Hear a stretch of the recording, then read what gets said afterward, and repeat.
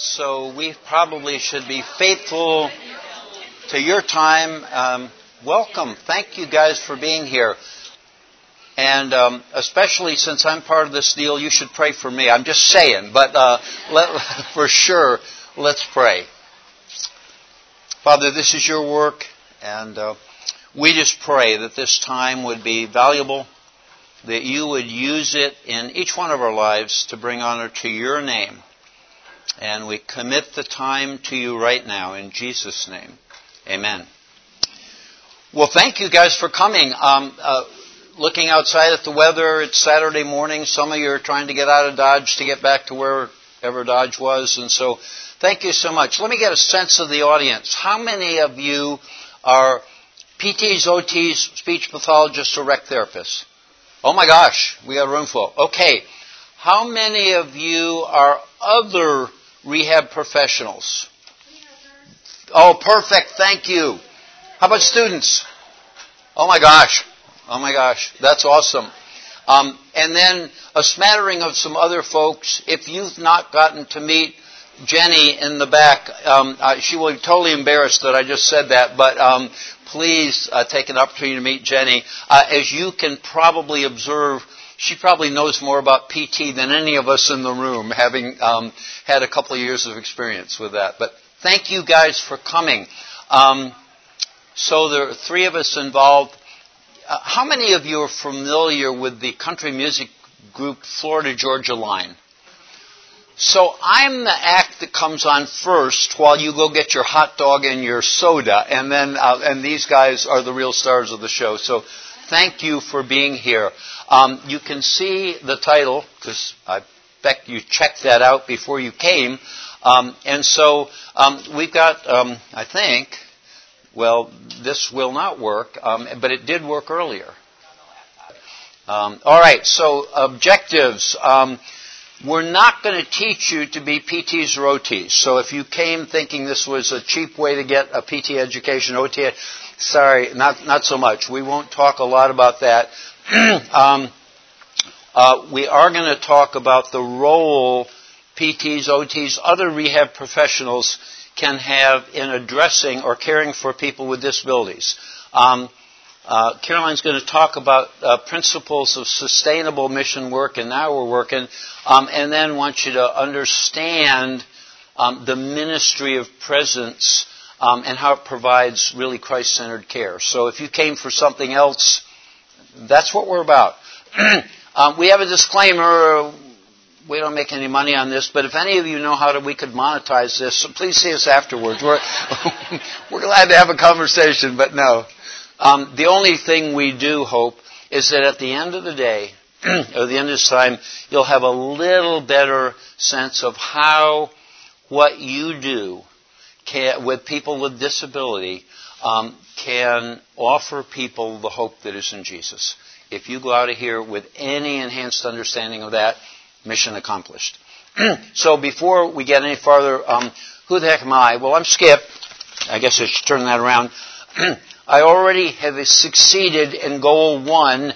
I've had breakfast and some hot chocolate, and it's not on my shirt, so that's a win. I am from Raleigh, North Carolina. I am an acute hospital guy. I worked in our medical center in Raleigh in the acute hospital, was the rehab manager for 1 million years. I left working for a W-2 about a year ago and hang out in a safety net clinic in our community taking care of patients just 1 day a week. So that's who I am, and my world has been primarily acute hospital care. I hang out in a mission hospital in Kenya every year for a couple of weeks. So that's the deal. All right, so let's talk about what disability really is. Dictionary.com calls it, as you can see, physical, mental condition. It limits movements, senses, activity. Once you pay attention to the mental condition part, that matters. This is what the World Health Organization talks about when they talk about disability. They did a big report in 2011. They are scheduled to do another one. It should be released anytime soon. I haven't seen any drafts or anything like that. But But there's some important things in their definition. Interaction between folks who have a health condition with the environment, attitudes, yada, yada, yada. You can see it there. And that stuff is important, as we'll see in a minute. So 15% of the world's population, over 1 billion people now, have some form of disability. 2 to 4% experience significant difficulty in functioning. They don't define what that means, so I'm not sure what that number means. But suffice it to say, that's a bunch of people. And the prevalence is continuing to increase. So when they did a study in the 70s, it was about 10%. Now it's 15%, and you can expect it's going to be on the rise. The population's aging worldwide, not just here in the U.S., and except for a glitch during the COVID pandemic, life expectancy in the U.S. has been increasing, so you could expect more folks would fall into that category of having a disability.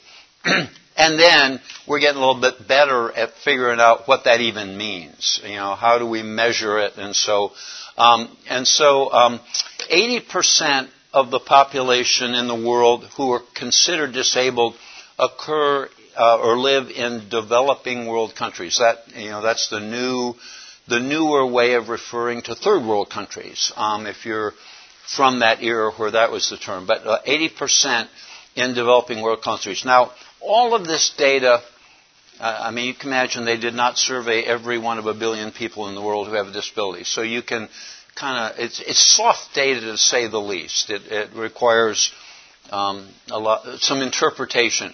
Women have higher rates of disability than men. I'm suspicious of that if the data was collected by, for instance, interviews.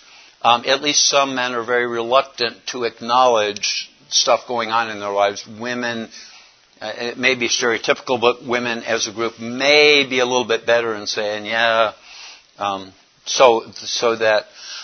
then here's the important salient point, if you get nothing else. Depression, the number one disability in the world. Depression.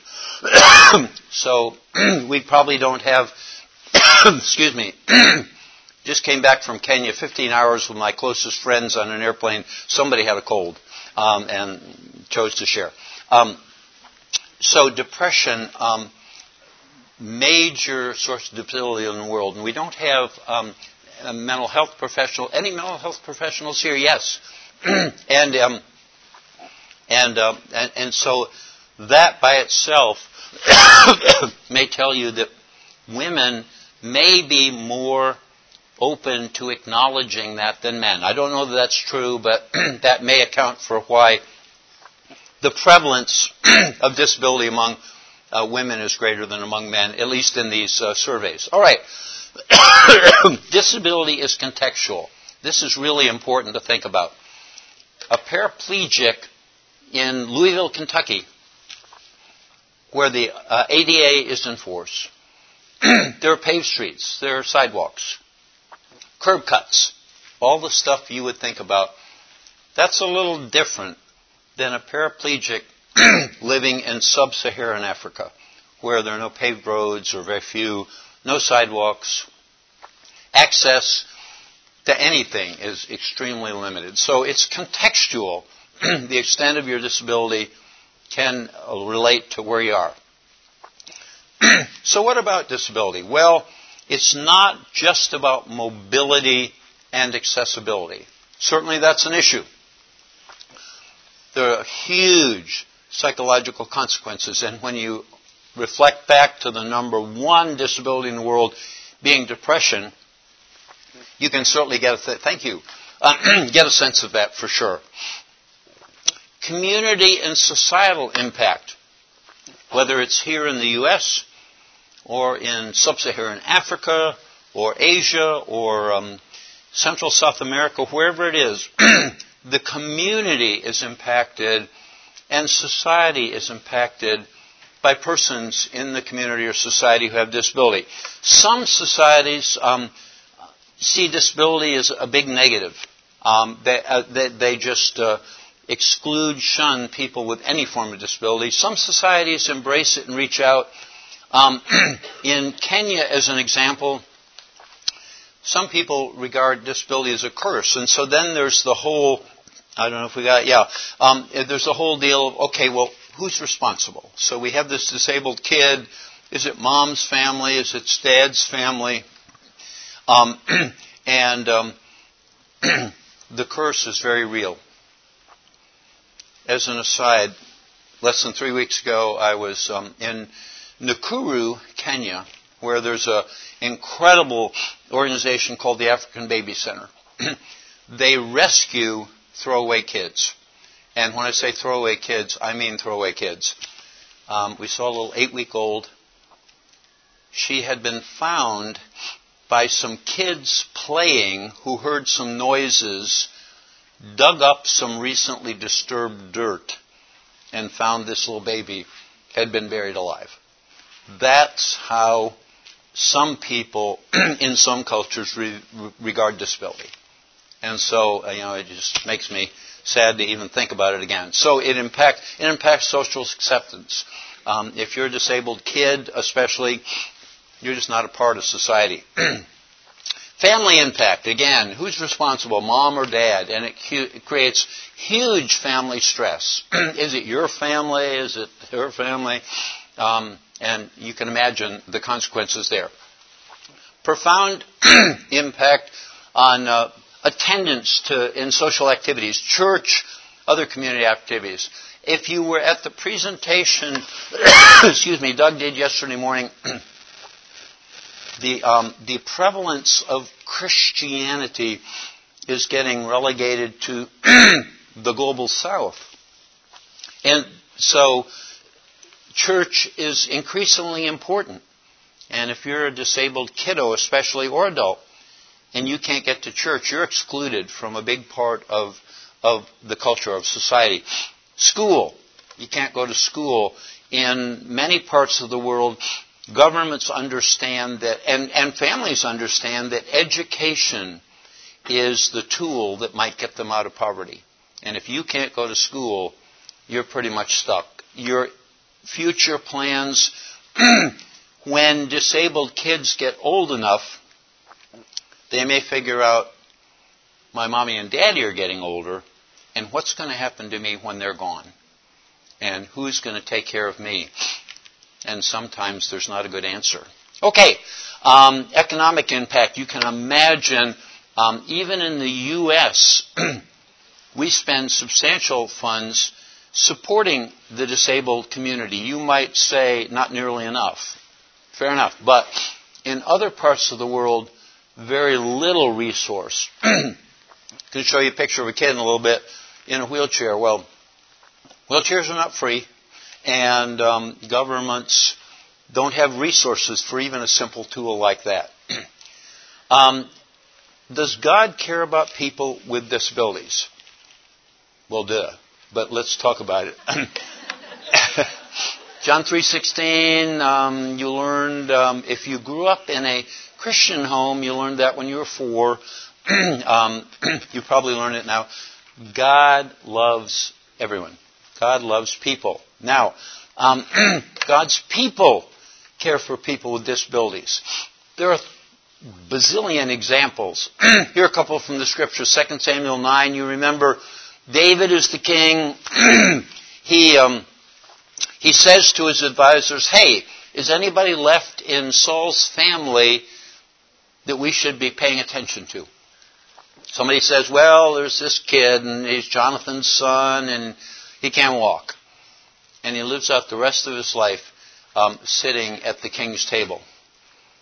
Some of you are thinking, man, I want to be disabled, for a gig like that. But that's how God's people address disability. I put Roman Empire here. I'm not a church historian. Don't even pretend to be. There are people who believe that the Roman Empire became Christian because when plagues swept through the empire and Roman citizens fled, it was Christians who ran into the fray and took care of people who were sick, often at their own peril. But it was that care and compassion that turned the whole empire to become Christian.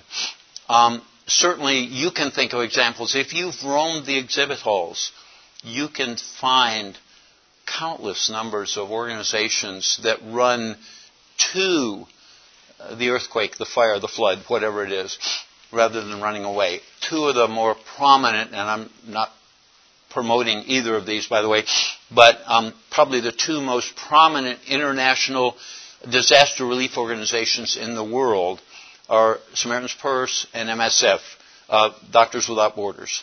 And especially SP races to the disaster with the goal of helping and exposing people to the gospel. So it's God's people. And then Jesus cared for people with disabilities.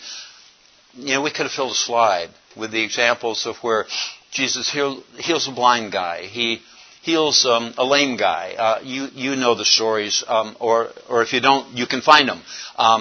Time and again, Jesus didn't heal everyone with a disability, but He sure healed a lot. And probably lots more that weren't recorded in Scripture.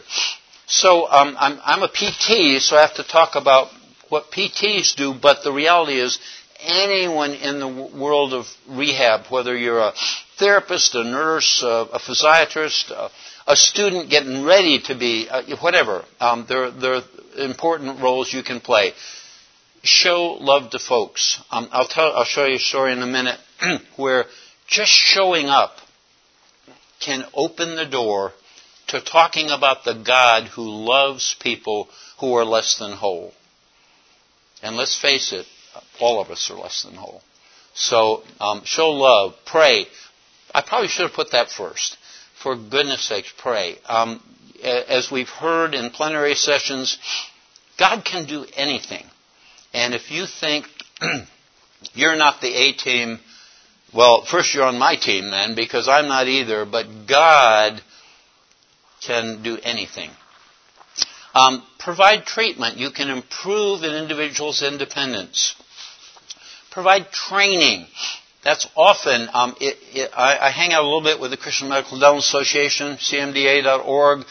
We actually have cards up here for the rehab section if you're at all interested in learning more. But short-term mission trips, rehab professionals are essential.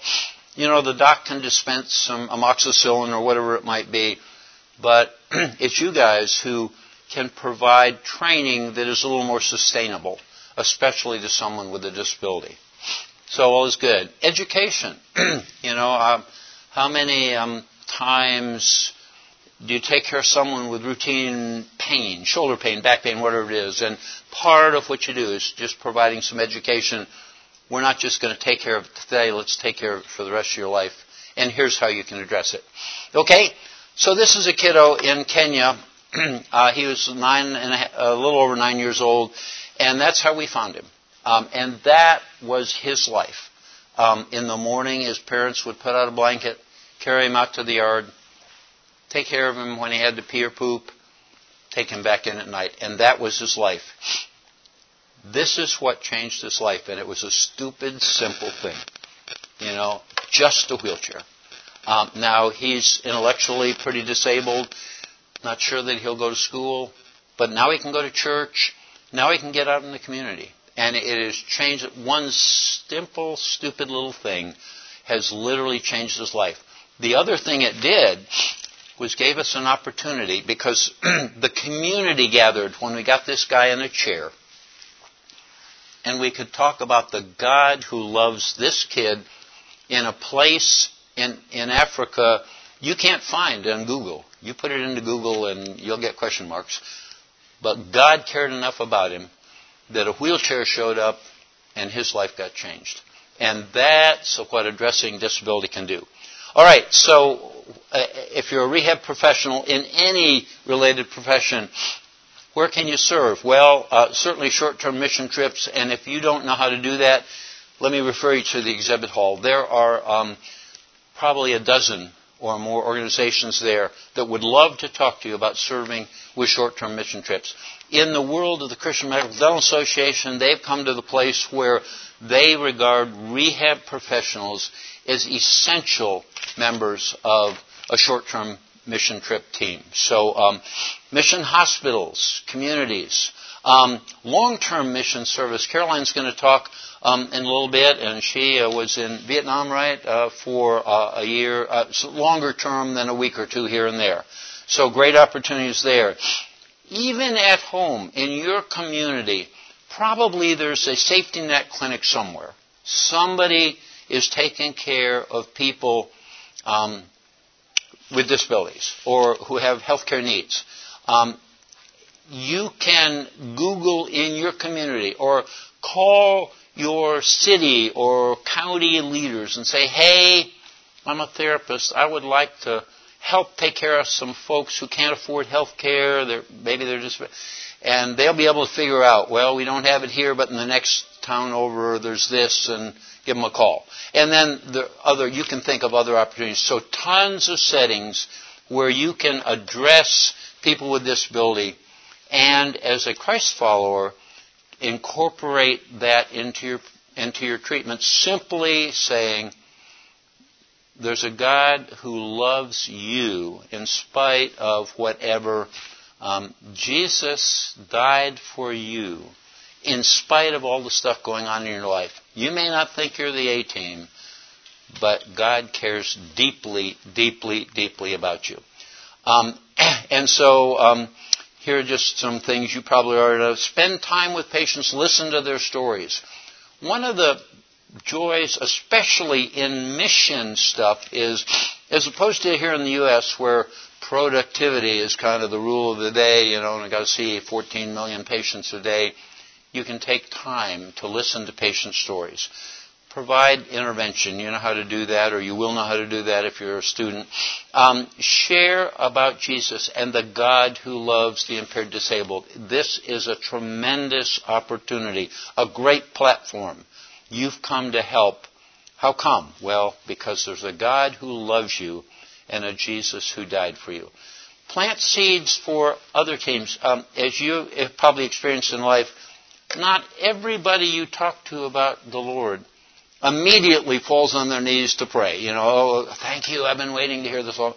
Maybe some, but not all. But you may have planted a seed for the next person in line, and one day it results in fruit. Okay, and then should have put this first or last. Pray, pray, pray, pray, pray. All righty. I am done, and I'm going to hand things over to my colleague Caroline. And so let me untether. Thank you guys for taking time to listen. And Caroline, this is for you. And I'm going to get off the stage. Okay. Hello, I'm Caroline. So, talking about sustainable missions. A sustainable mission is one that effectively meets a need, doing as little harm as possible. So whether you are going as a short-term missionary or you're on the leadership team, there are principles that can apply to any mission. So I'm going to talk about those today, and these are things that you can keep in mind whatever your role is to help contribute to the sustainability of your mission. So a little background on me. I volunteered with a nonprofit Christian organization in Vietnam. I stayed there for 3 years and then trained locals to take over for me after I left. Has anybody heard of the book When Helping Hurts or read it? Okay. Yeah, and there's even more books out there now. There's kind of this growing awareness of how mission work can sometimes do more harm than good. So does anybody know off the top of their heads kind of some pitfalls or some mistakes that missions have made in the past that maybe are harmful instead of helpful? Yes? Feeling like you're the savior. Good one, yes. You bring all these resources and then they're left to deal with the excess. Yes. So resources, but not really a long-term plan for them. Impacting people's sense of dignity. Yes. Impacting people's sense of dignity.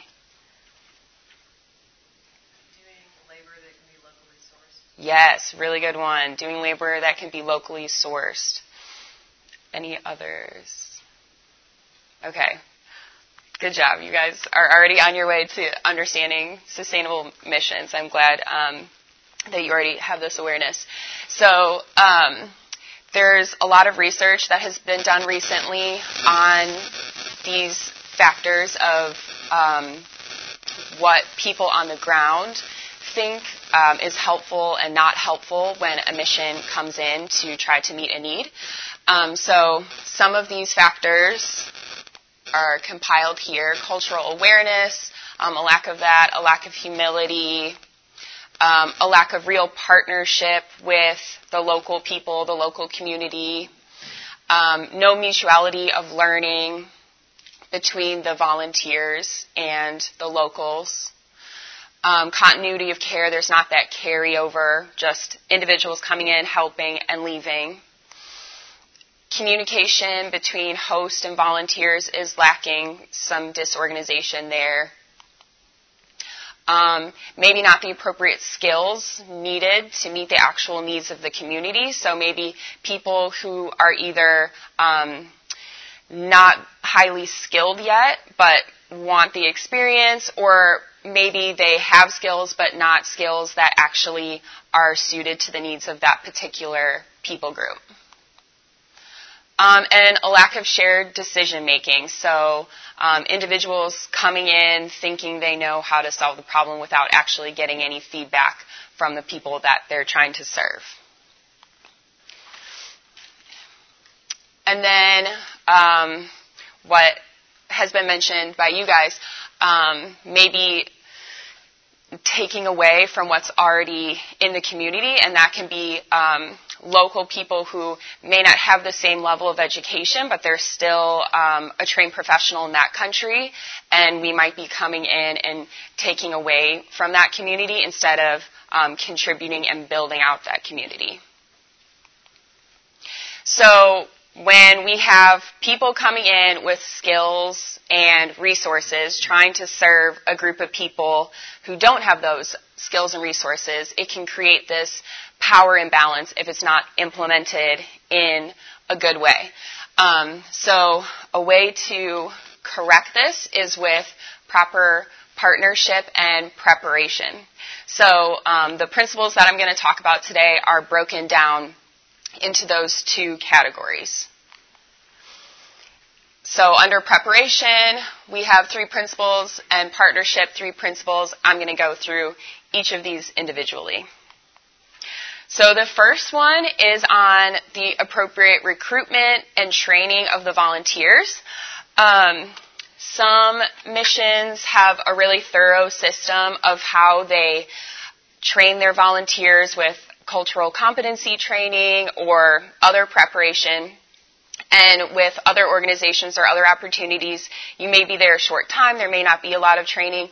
So the more responsibility that you can take on yourself to make sure that you have that cultural competency, that you really understand what your role is in this mission, the more that you're going to be able to contribute to the overall sustainability of that mission.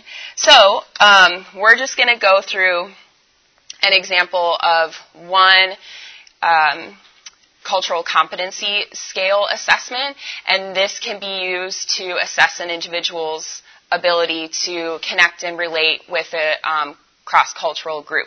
So if you can kind of do a little self-reflection, I'm going to go through these 3 categories, which is how this particular scale, called the IES, how it breaks down cultural competence. So we'll go through what a high score looks like and what a really low score looks like. And you can kind of think about where you are on the spectrum of this and maybe where your strengths are and where you still might need some improvement. So with self-awareness, a high scorer, you are extremely aware of your own personal values, strengths, weaknesses, interpersonal style, and behavioral tendencies, and how they impact and affect others. You're self-reflective, and you want to learn from your experiences. A low scorer, you are uninterested in self-discovery and find it very difficult to discern how your personal characteristics and values impact others. Under exploration, under that continuous learning, a high scorer, you are extremely inquisitive, curious, open to new ideas, and seek out new experiences. A low scorer, you have a strong preference for maintaining current habits, traditions, ways of thinking, with no interest in other ideas and ways of doing things. All right, moving on to interpersonal engagement. For global mindset, a high scorer would be you consistently expose yourself to information about other cultures. A low scorer, you are disinterested in other cultures and avoid opportunities to learn about other cultures. Relationship interest, a high scorer, you are extremely interested in developing and maintaining new relationships and would be willing to learn a new language to do so. A low scorer, you don't put much effort into new friendships or maintaining old ones, relying on the other person to maintain the relationship. And you're more likely to believe that in order to have a relationship with somebody, they need to learn your language. Open-mindedness, this is under hardiness. A high scorer would not jump to conclusions and refrain from extreme stereotyping. A low scorer, you make snap judgments about situations or people and stick to these judgments. And you rely on stereotypes to understand other people and cultures. And finally, emotional resilience. A high scorer, you cope well with challenging emotional situations and recover quickly. You remain open to a new culture even after facing challenges in that culture. A low scorer, you find it extremely difficult to handle psychologically and emotionally challenging situations. Your recovery is slow, and maintaining openness to a cross-culture is limited. Okay, so just some things to reflect on, but as you can see, that aspect comes a lot from the individual and what the individual brings to that mission. So missions are made up of a lot of individuals, and the more that you can kind of understand yourself, it's not that we all don't have strengths and areas for growth, but when you can understand that, it really helps a lot, just kind of having a humbleness in being able to be open to learn from your experiences. All right, principle number 2, asking some of these questions when you're going into a mission or thinking about what that mission should be. This is important for the overall start of the mission, but also you as an individual, you probably have an idea of what you want to do, even if it's a short-term mission just for a few weeks. So thinking about how your skills can be utilized and communicating with the host as much as possible so that the expectations are really clear of what you can do and what they need. When I went to Vietnam, it was because the local government asked my organization already on the ground, hey, can you guys build an orphanage for kids with special needs? And this was because they saw the kids with special needs as a burden on their families and the families not being able to provide the right care for these kids. So they presented a need, but kind of in that need, they were also proposing the solution. So as missionaries, we don't have to just accept the need and the solution as one, but really, really listening to what that need truly is and offering solutions that that country may not even know exist. So what my organization said was, okay, yeah, we want to address this need, but how about a therapy center instead of an orphanage? So that is what the government agreed to, and then that's when they sought out a therapist from the U.S. because they didn't have any locally trained therapists, and especially not occupational therapists in that area. So then they recruited outside of Vietnam to bring me in. Principle number 3. This is kind of the practical aspect of sustainable missions. So thinking about funding sources. Does it have to be donation-based, or can it be more of a social enterprise model? The practice setting. Are you training individuals who are in a hospital versus an outpatient clinic? You might have to have more accountability for local people if you're training them in something like a hospital where there's a lot more repercussions if they make mistakes in patient care versus an outpatient clinic where you might be doing, like me, play-based intervention with kids, and there's a lot more wiggle room for error without risk to the patient. Thinking about your short-term and long-term goals and always trying to match that with your length of commitment. So whether you are on a long-term or short-term mission, you probably know what you immediately intend to do, but to be thinking always about how can I be investing in the people who are going to be staying there long-term. So even if it's a short-term mission and you go in and you have an intervention that they don't know there, are you the one sort of working directly with the patients the whole time, and once you leave, that intervention leaves with you? Or are you trying to invest in the people who are going to be staying there and making sure they get to practice those techniques and you get to give them some feedback? That is part of that sustainability piece, if you can think about those factors.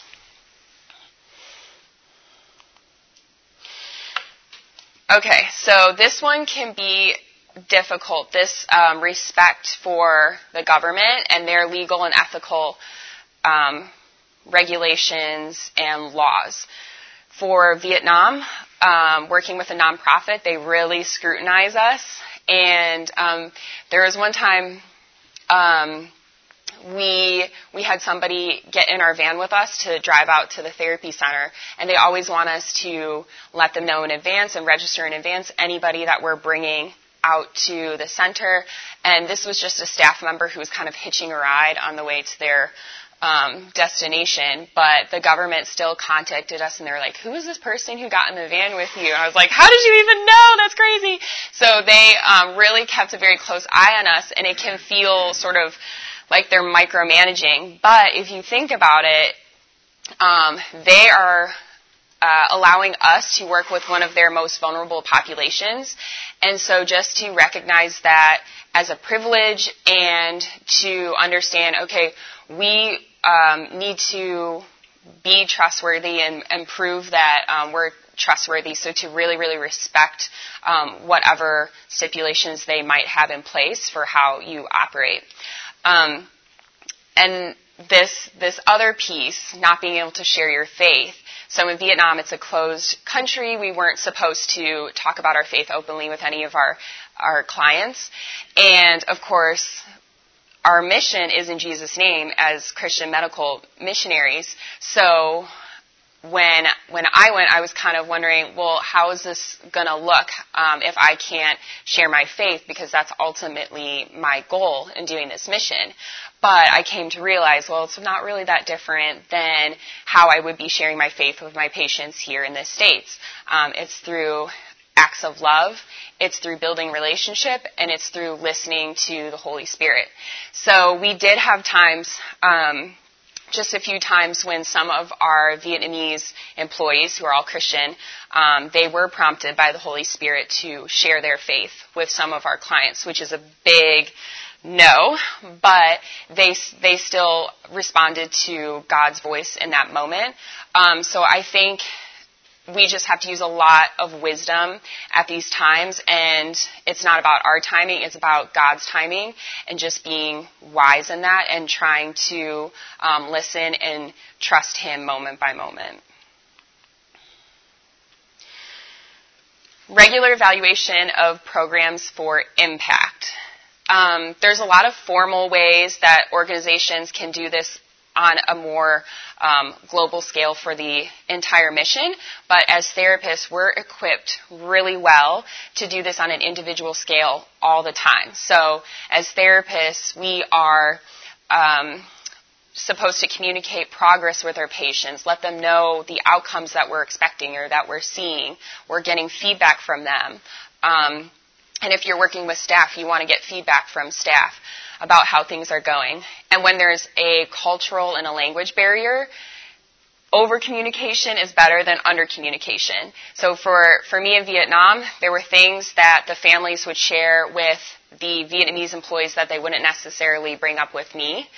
And there were things that the staff saw as cultural differences between them and me that they may be shy about saying. But if you can foster open communication and show them respect and that you listen and you're not here just to impose, but to hear from them, that is going to make a huge difference because I was able to tailor my intervention based on the feedback I was getting. For example, parents in the U.S., they really value their kids' independence and gaining skills to foster that, whereas I found out in Vietnam with these families, they were more concerned about the barriers to their child's education that the disability their child had was creating. So my focus really shifted to how can we work on their special education needs and a little less focus on how can they be more independent. And our last principle, this mutuality of learning and respect for local health professionals. My staff, they didn't have a therapy background, but they were huge in just bridging this barrier between my culture and the local culture. And like I said, they kind of have a different level of trust and relationship and understanding with the families than I ever could. So just because they didn't have a therapy background didn't mean that they didn't have a ton to offer to me, and I was completely reliant on them every day to communicate what I wanted to convey and translate that into terms that were culturally meaningful and relevant, as well as getting that feedback from the parents. So I think it's really easy when you do have an education and the people you're working with don't, just to think, oh yeah, it's helpful for me to come in and start telling them what I know. But it's so important to come at it in humility, to be showing respect, to be building their confidence, and not taking away from that to really, truly get what you can learn from them, and to also really invest in those people who are going to be the ones there long term. We also found some local resources there, and I think that's really important too, is to think about what might already be in existence that is already translated into terms that mean something to those people there instead of bringing English systems into that community. We found an awesome autism program in Vietnam that we were able to use and point the parents to. And if we hadn't kind of done our research a little bit, we might have totally missed something like that. So going back to this first graphic of this balanced relationship, one factor overall that's important is prayer. So praying as often as you can in the big decisions, the little decisions, praying with your team, getting your supporters, your friends and family back home to pray with you. This is, I think, the most important aspect of everything. And honestly, when I was in Vietnam, the prayer that I prayed the most was, God, don't let me get in the way of what you want to do here. And I truly believe that I wasn't there out of the goodness of my heart. I wasn't there to fix anybody's problems. I was just there out of obedience to God and to be a good steward of the resources He gave me. So, this aspect is what really ties everything together and should always be at the heart of your decisions. All right, so these are the sources that I used today. I also wrote a book on my time in Vietnam. If you want kind of like more in-depth details, I know we kind of breezed over a lot of things today.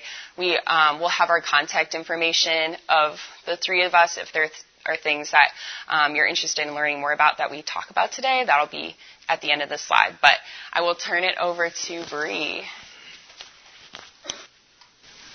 All right. So today I'll be talking on the ministry of presence. And something that I want to start with is a story from when I was a junior in high school. And since I was really little, I wanted to get a scholarship to play in college.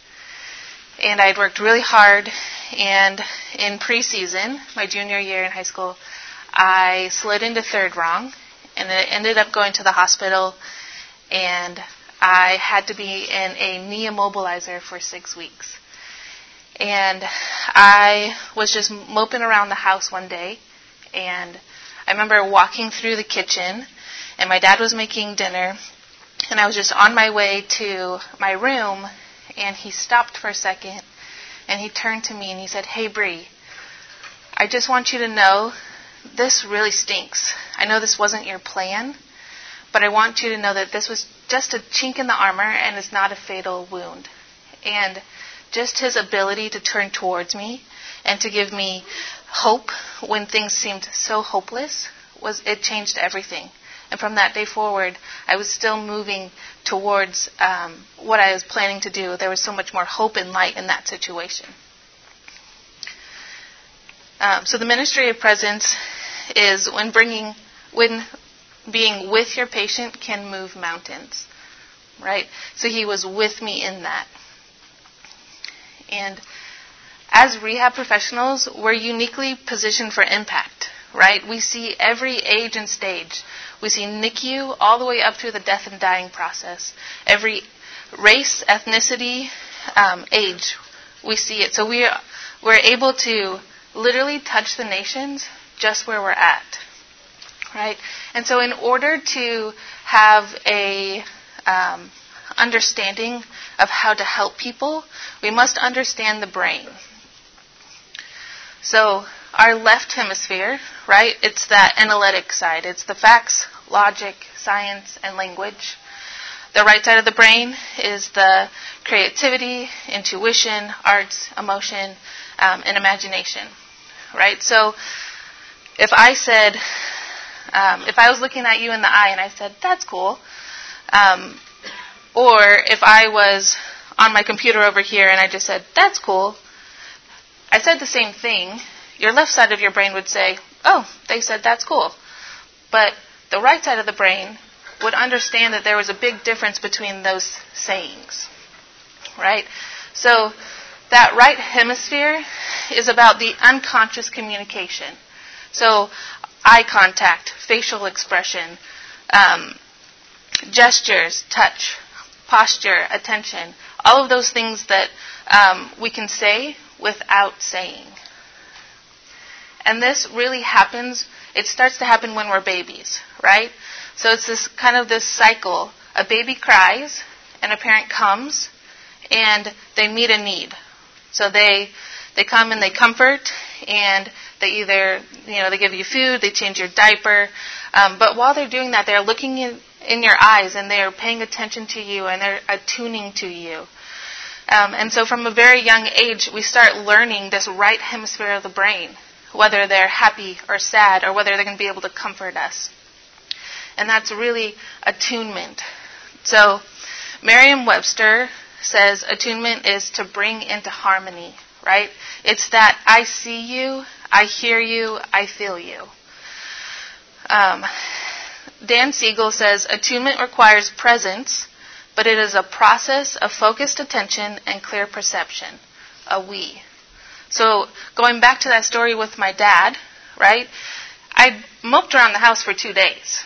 And it wasn't until he had focused attention with me and had perceived that I was sad and unsure of the future that he was able to come together with me and support me in that. So I would like to take just 10 seconds, and I want you guys to either close your eyes or kind of look at the ground, and I just want you to picture a time when somebody was able to attune to you, when their attention to you changed the future.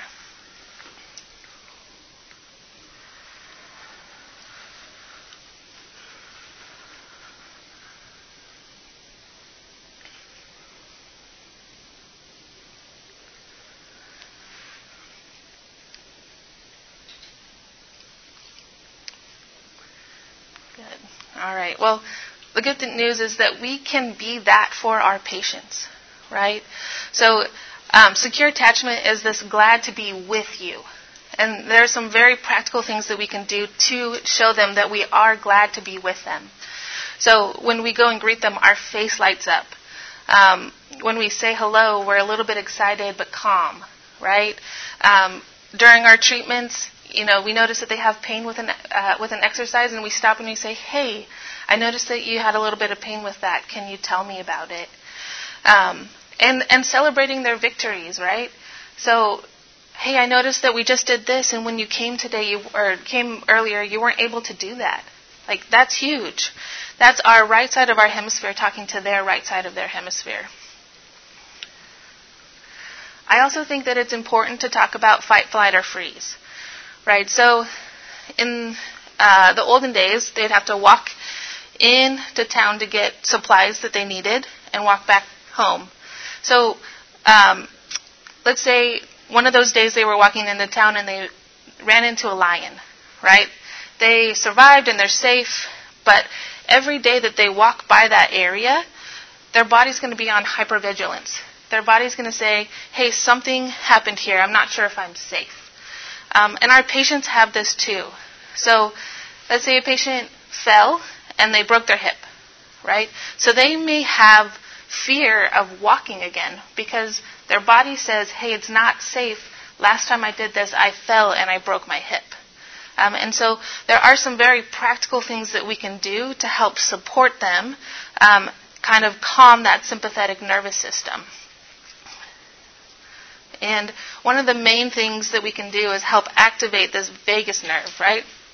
So the vagus nerve is the parasympathetic nerve, and it's in charge of rest, digest, and calm down. And so some of the things that we can do are we can do breathing, so pursed lip breathing or square breathing, elephant breathing. There's lots of different kind of breathing activities.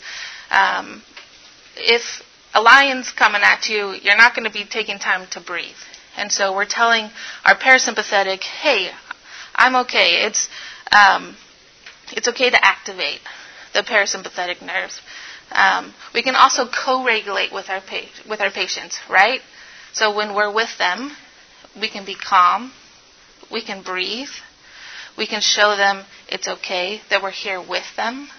A cool compress or singing, all of these things activate the vagus nerve, right? And so when our patients are able to be safe in their bodies, then it's important to engage their story. So why is it important to engage their story? Well, suffering internally means it's very isolating, dark, and heavy, right? But when we suffer externally, when we're able to share our story, we're able to bring light to darkness. And we have the opportunity to be bearers of light for our patients.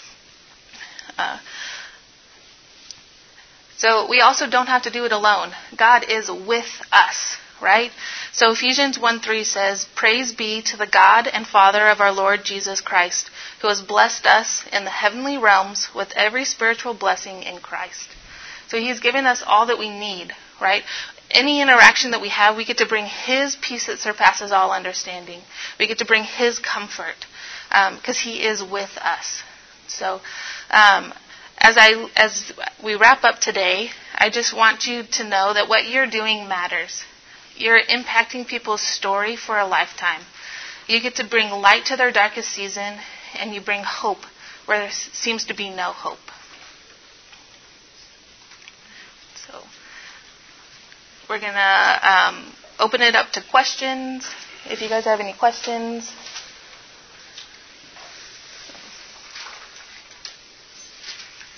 Yeah. Could I put in a shameless plug? Yes. Hi, everybody. I'm Dr. Holt, and I worked in Uganda for about a dozen years or so at a big medical complex called Lago. Sorry, we cannot really hear you. Oh, do you mind? This is unannounced for these people, but thank you for being generous with your time. And I'm Dr. Holt. I've been a medical missionary in Uganda for about the last 12 years or so, and I work at a large medical complex there called Mulago. And Uganda is about 33 million people, and Mulago Hospital is the only tertiary care hospital in the country. So anybody who has serious problems always comes there. And many people get around by just riding these tiny little motorcycles, so we have tremendous trauma there. And Mulago Hospital, as a government hospital, as big as it is, and they do have some physical therapy, but it's minuscule. And everybody there is so poor that your 26-year-old people come in with massive head injuries that we take care of, and you try to bring in the families, and they desert these people. And so what Caring Hands Foundation, that's what my NGO is, my 501c3 is, we try to go out to the bush and get these people to say, hey, Jim's going to be like this forever, or probably. And we bring them to the hospital and try to teach them these things. And we're in a big need of any physical therapist or anybody who's even thinking of remotely about doing this. This hospital needs a whole ward for neurological rehab. Well, that's a little bit more than I have to offer or whatnot. But what I'm hoping that you guys consider that and get a hold of these people in the future and say, I can't provide all the money to get you there or anything like that, but we work closely with Yale University that has stipends that help. And short-term missions we consider is 2 months, because the first week you get there, you're just blown away. I mean, you just go, my gosh, I'm way over my head. And the second week you're going, okay. And you start thinking and you start working with people. And the third week is I get excited. And the fourth week you go, I gotta come back here. And so it takes some time to do that, but we're really looking for a lot of long-term people to do that. I can't tell you we have this all organized, but with people like you guys and you, if you guys would consider Mulago Hospital in Uganda, I think in the next 3 years we could really develop some kind of program for them. And they have them there, but they're in desperate need of help. So thank you for your time. And I've got cards if you want them. And if you've been to Sub-Saharan Africa at all, those motorcycles that he spoke of are actually sponsored by the orthopedic trauma services in all of those hospitals because, as you said, it's a daily event. Trauma and brain injury, orthopedic trauma, it's about as common as TB and HIV, which are also quite common. I know it's 10:30. Thank you guys so much. If you have other questions, this is who we are. The OTs are the stars of the show. And how many OTs in the room? Where did you guys all come from? Oh my gosh! And as Bree talked about right brain, those of us in PT, we have no right brains, but you guys are just amazing. And Dr. Bolt's story is not unique. I hear it repeatedly.